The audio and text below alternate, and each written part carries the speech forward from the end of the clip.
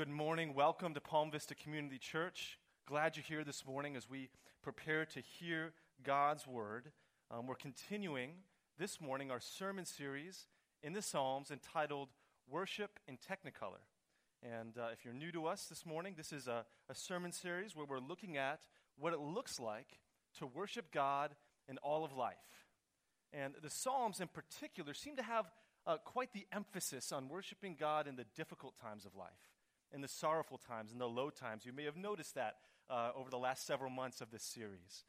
And this morning, we're going to be studying from Psalm 42 and 43, and we're going to be looking at what it means to hope in God when our circumstances seem hopeless. What does it mean to hope in God when our circumstances seem hopeless? From Psalm 42 and 43. And, many of you know my wife and I, Melinda, we've been over the past few years getting into running and fitness, and we've been running some races, and people who aren't runners may not realize that the physical training for a race is only part of the battle. Actually, a large part of training for a race is the mental challenge that you have to overcome. So as you train, there's a point, especially when you have a long run or a long race, that's called hitting the wall. It's a point in your race where you're really not quite sure if you're going to be able to make it back, right? You get pain in your hips and your legs and your feet. Everything hurts. You're questioning your sanity. Why did I do this? What's wrong with me? Do I need to go see a doctor? All of these things, and you're really not sure, am I going to make it back? And if I do, will I still be sane? And this point of hitting the wall, it's a challenge that we all have to cope with when we're running races, and everybody has their own way to deal with and get over these hurdles. Melinda recently ran the Miami Half Marathon, and one of the things that she does is she prepares a playlist of music that she listens to, right? So she took over my Spotify account, filled it up with all her favorite songs, so now I get suggestions about Hamilton and musicals and stuff. Thanks for messing up my Spotify suggestions. But she puts on all her favorite songs, and these are songs that as she's running, they motivate her. They keep her focused on the goal. They keep her focused on what she's doing, why she's doing it, and help her to forget about the pain and focus on the goal that she's pressing forward and get through and stay the course when she hits that wall in the race.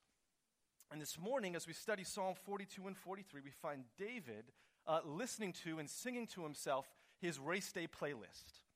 Right? So David in this psalm, he's fighting to hope in God, even though his circumstances are hopeless. He's experiencing, we find out in the psalm, a loss, isolation, injustice. He's far from home. We read that he's regretting and thinking about the fact that he no longer has access to the temple and corporate worship. He feels isolated, distant from God. He's experiencing injustice from those around him. He's got these, they're described as lying men, these lying, unjust men that are opposing David, and he's fighting for hope in the midst of these seemingly hopeless circumstances. And as David is examining these circumstances, he's looking back on the past and the present, and he feels this sense of despair. It says his soul is cast down. And as he looks forward to the future, he describes his heart as being in turmoil. There's this anxiety and fear about the future and what's coming. And he's fighting these feelings of anxiety and despair to hope in a living God. And perhaps you're here this morning, you can identify with David's experience of looking at the past and feeling some despair, some lack of hope, or looking towards the future and feeling that anxiety.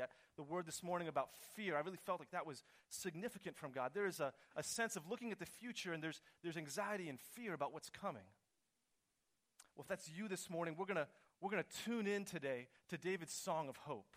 We're going to put on our headphones and tune in and sing this song to hope in God. We're going to look for God's hope in the midst of our hopeless circumstances together as we hold on to his promises.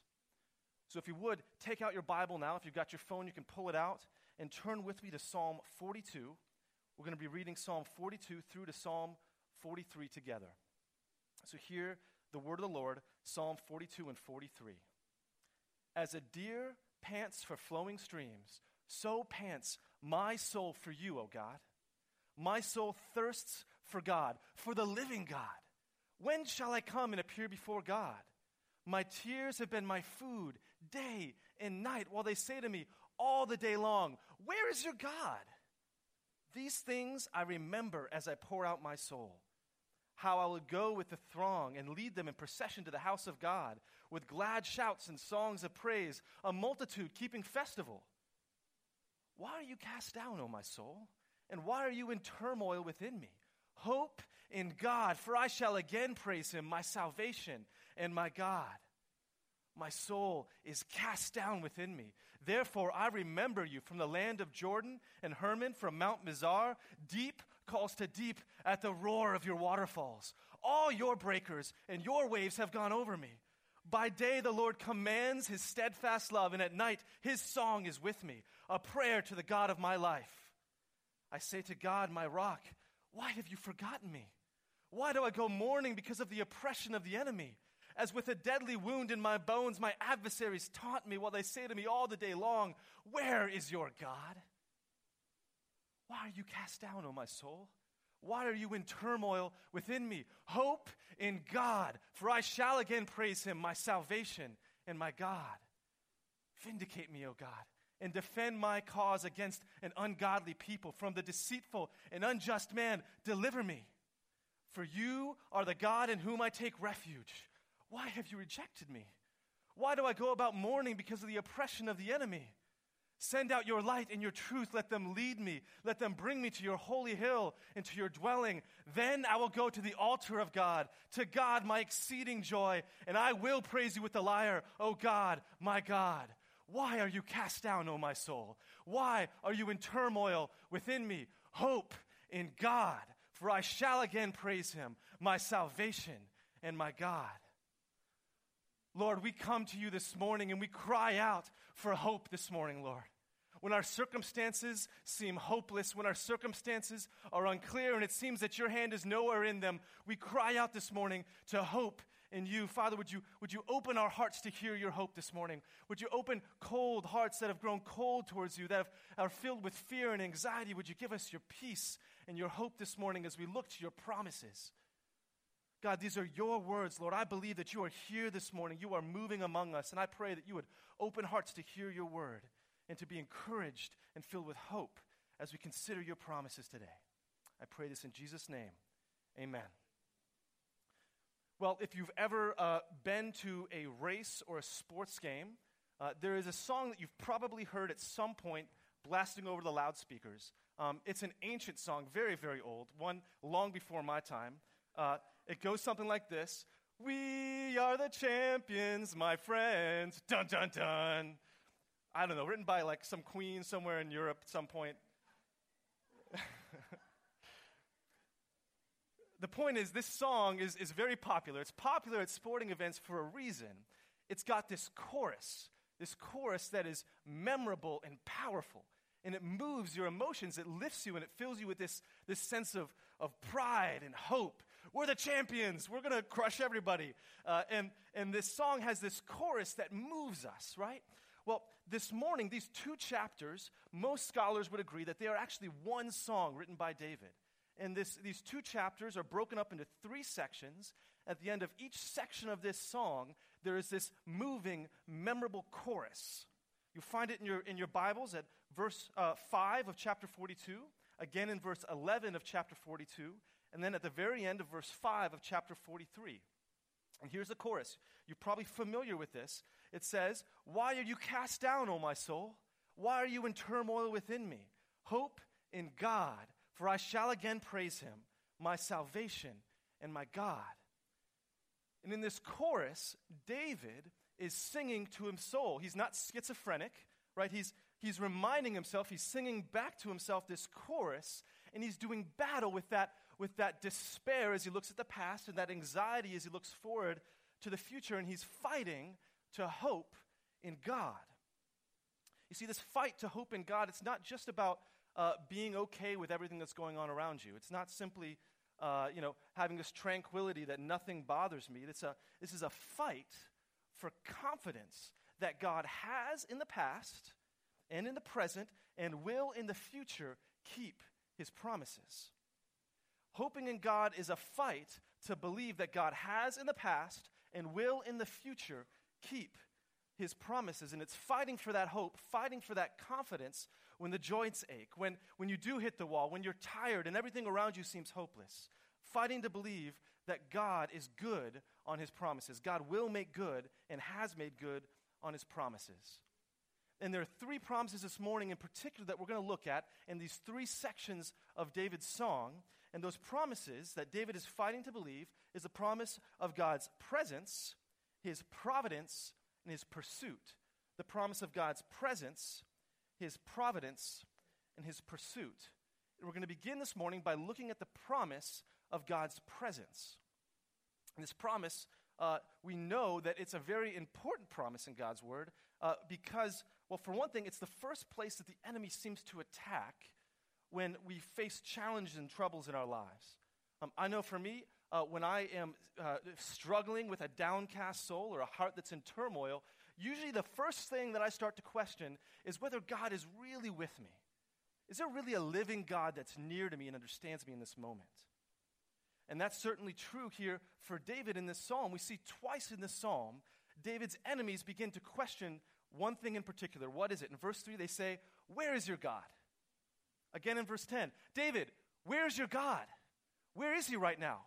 You're far away from home. You're on this Mount Mizar. Jerusalem is far away from you. Where's God? Is he with you right now in these circumstances? Does he know where you are? Is he really a living God who's near to you?" And David himself, in this psalm twice, he calls out to God and he says, "God, why have you forgotten me?" in verse 9. And then in verse 2 of Psalm 43, he says, "Why have you rejected me?" David is experiencing this anxiety about God's presence. There's an enemy coming against him and trying to convince him that God is not with him. And the question for us this morning, the question for David this morning is, has God and will God make good on his promise of his presence? Has God and will God make good on his promise of his presence? And so David, while he's fighting to trust that God is and will be good with his promise, that God will be and is with him, David is also honest with God about his experience. He's honest with him about his experience, and that's why we see, he says, "Why have you forgotten me? Why have you rejected me?" But he continues to fight. So in verse 9, he doesn't just say, "God, why have you forgotten me?" He says, "I say to God, my rock, why have you forgotten me?" In verse 2, he says, "For you are the God in whom I take refuge. Why have you rejected me?" See, David is being honest with God about his feeling of distance, about his fears that God is not with him, while continuing to fight for confidence in God's presence.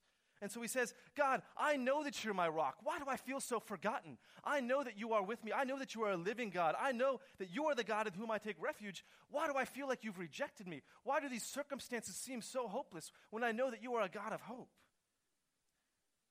See, church, these honest, tear-filled prayers to God, when we come to him honestly, when we come to him with real emotional prayers, those prayers themselves are actually an evidence of God's intimacy with us. As we fight to believe that God is near, it actually points to a heart that has hope that God actually is near. We were meeting just this past week with some good friends of ours, and we had a time we were just sharing, and we were taking turns kind of talking about our lives, and they were sharing some real struggles and some challenges and decisions that they had ahead of us. And there was a point where all four of us were in tears because, guys do cry sometimes. We were tearing up, and there's just this emotional moment as we're sharing about their struggles and these burdens that they have. And there's a point where one of them turned to us and said, "Hey, I'm so sorry to be burdening you with these things." And my first thought in that moment was, burdening me? This is the privilege of intimacy.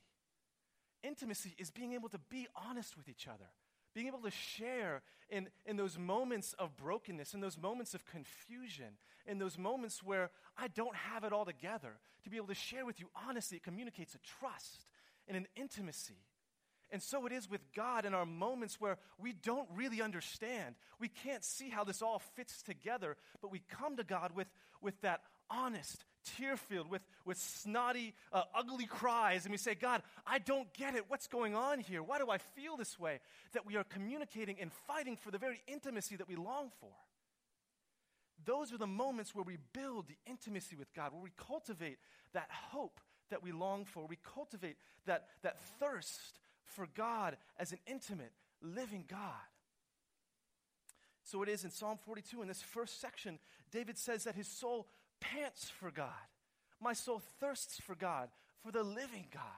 In this psalm, in this chorus, in these sections of the psalm, David is doing just that. He is calling out to God in his darkness, calling out to God in his sadness, in his confusion, when everything's not all put in a row. And saying, God, I don't understand, but I need you. I need your intimacy. I'm calling out to you, my living God, not just any God, my living, intimate God.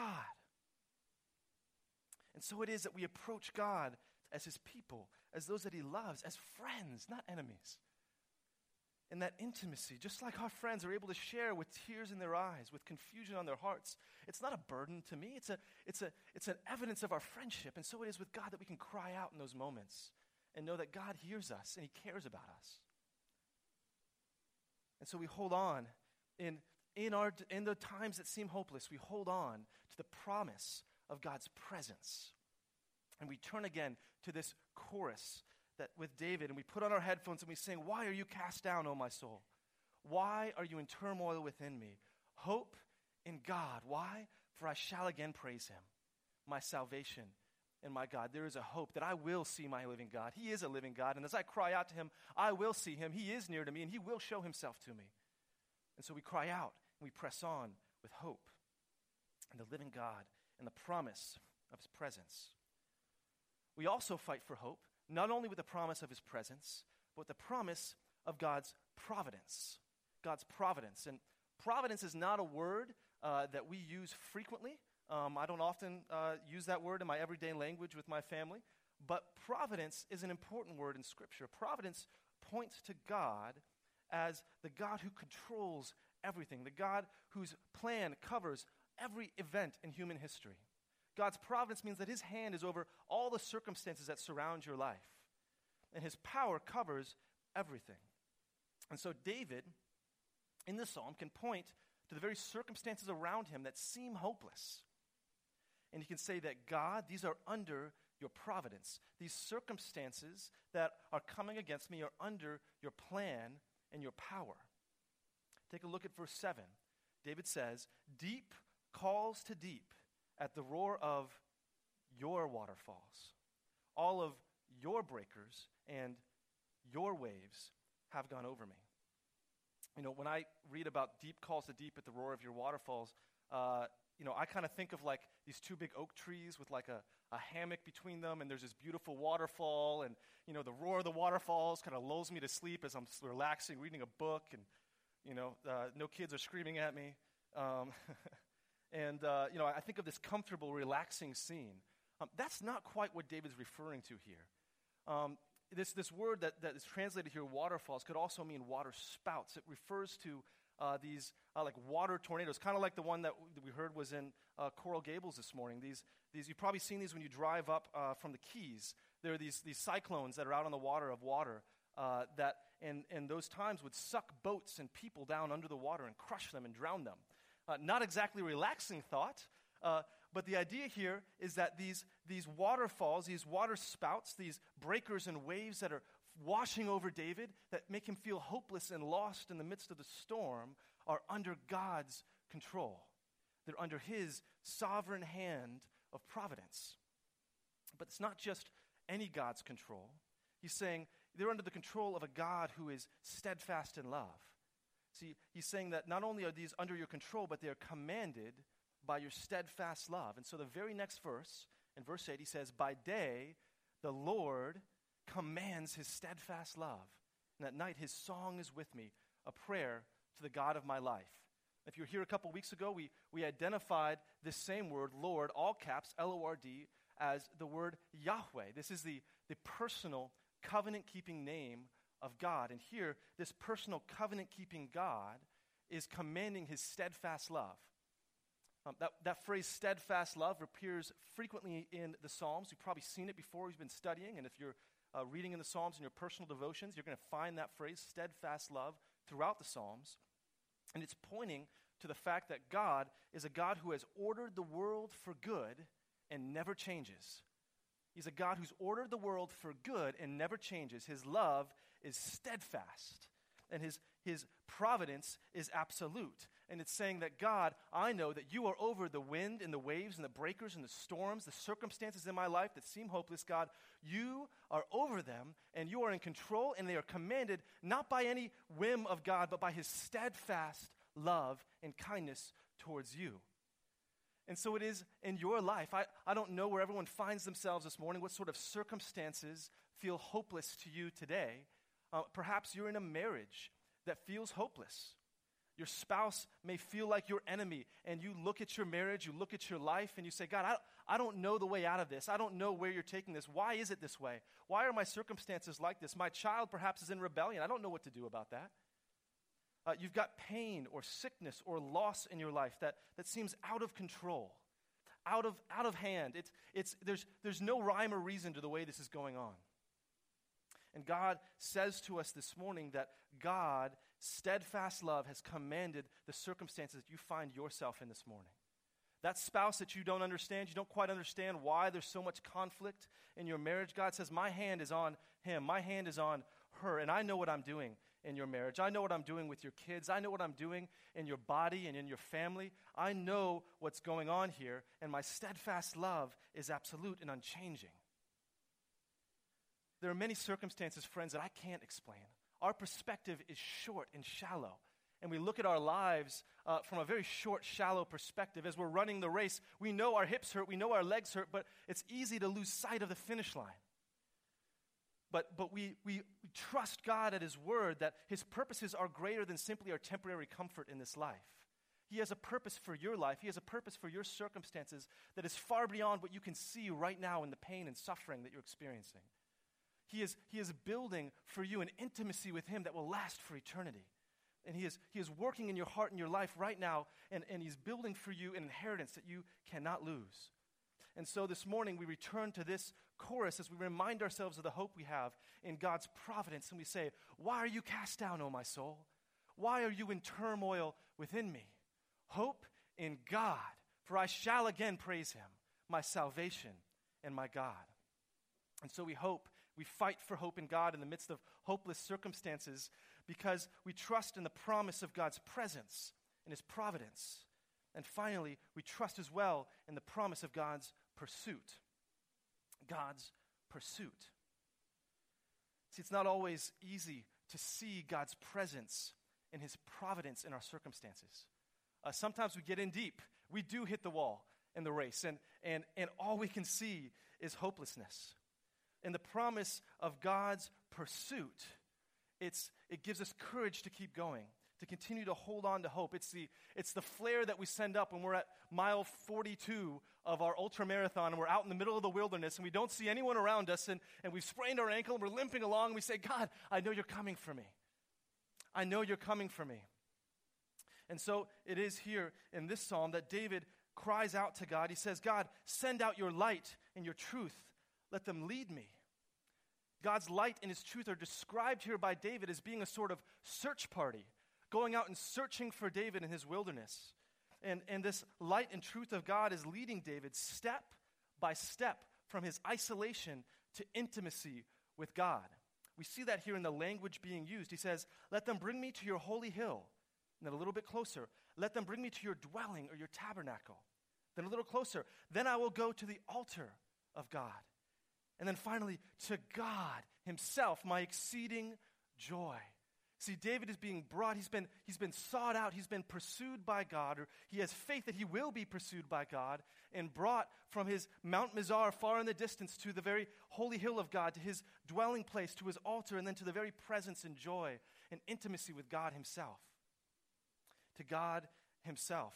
And so David is setting his goal, he's setting his eyes on the finish line, he's looking past the temporary circumstances, is looking to the rescue that he has in God. And friends, we have an advantage over David this morning because we have a perspective that David did not have. See, David was asking God to send his light and his truth. But we know that God has sent the light and the truth, Jesus Christ, for you and for me. And in our brokenness and sin, in our lost and helpless state, God has sent the truth and the light to don't be born as a man, live a perfect life, die on the cross for your sins and for mine. And he stayed in the grave 3 days and then rose up from the grave and conquered death for you and for me. And God ascended into heaven, sent his Spirit to empower us, and now sits in the heavens ruling and reigning in his good and sovereign, loving providence over your life and mine. And one day, that same God, that same steadfast, loving God will return for you and will return for me, and he will raise the dead, and he will finally and fully conquer death and put an end to suffering and put an end to the tears and the sorrow and the pain and the hardship and the hopelessness will all be over. And our God will be with us. And it says that we will be raised again and we will see him as he is, and then we will be like him. Oh, church, that is our hope this morning. In our suffering, in our sorrow, in our hardship, when it all seems hopeless, when everything seems out of hand and it seems like God is against us, we can say, no, we can say with God, this light and momentary affliction is preparing for us an eternal weight of glory beyond all comparison, as we look not to the things that are seen, but to the things that are unseen. Christ risen and returning for you and for me. And so that is our hope, church. That is ultimately and finally our hope when we can't do it anymore, when we can't press on. We say, God, I can't take one more thing. There is so much on my shoulders. I can't take one more step. I can't take one more trial. I can't take one more difficulty. God says, I've got you. I am with you. My providential hand is on your life with my sovereign love, and I am coming for you. You are not alone. You are not lost in the wilderness. I see you, and I'm coming for you. I have not only am going to send my light and my truth, but I have sent my light and my truth for you. And you have that as a pledge, secure, knowing that God is coming, and that one day all of this pain will cease. And so we look forward to the end of our fight. We look forward to one day when we will fix our eyes, not on the finish line in our minds, but we'll fix our eyes on him face to face. And he has saved for us an inheritance and a reward and rest and joy, unmitigated joy in the presence of God himself. And all of these circumstances that trouble us and try us, the ones that we don't understand and the ones we do, they will end one day. And we'll be with God, and we'll look back on this time as but a blink of our eyes. That is our hope, church. And as we press forward and fight for hope in God, we fight with a confidence that God has made and God will make good on his promises to you and to me, on the promise of his presence, on the promise of his providence, and on the promise of his pursuit. And so we can sing to him, and we can sing to ourselves, why are you cast down, O my soul? And why are you in turmoil within me? Hope in God, for I shall again praise him, my salvation and my God. And if you are in Christ this morning, that is your hope, that God is with you, that his steadfast love has commanded all of your circumstances, and that he will never, ever, ever stop pursuing you with Christ and the gospel. Let's pray. And as I do, worship team, please come up. Lord, we come to you this morning as weak and tired people. Even those of us who feel strong this morning, that feel like we have everything figured out, Lord, we know really, truly, we are not strong. Lord, it is your strength that sustains us in this race. This is not a race that we can run alone, God. It is your Holy Spirit in our hearts that give us the strength to continue running, to continue focusing our eyes on the finish line, Lord. And God, I pray that you would fill your people with hope this morning. God, I pray for those of us this morning that are looking at the future and all we see is anxiety and fear. All we see are the trials and the troubles. We see the miles of race ahead, and we can think about the pain of our legs and the pain in our lungs, and all we can think of is the suffering that's coming. All we can think of are the more things that could go wrong in our lives. Lord, I pray that you would set our eyes on eternity. God, would you set our eyes and turn our eyes to your finished work on the cross and what that means for us, not only in this life, but in the life to come. God, would you give us your perspective on our trials? Would you give us your heart in the midst of our hopelessness? Give us hope this morning, Lord. Give us the courage to continue fighting when we want to just turn away and roll off into self-pity or approach you with cynicism. Lord, would you soften our hearts and give us a hope and a courage to fight again. Pray this in Jesus' name. Amen.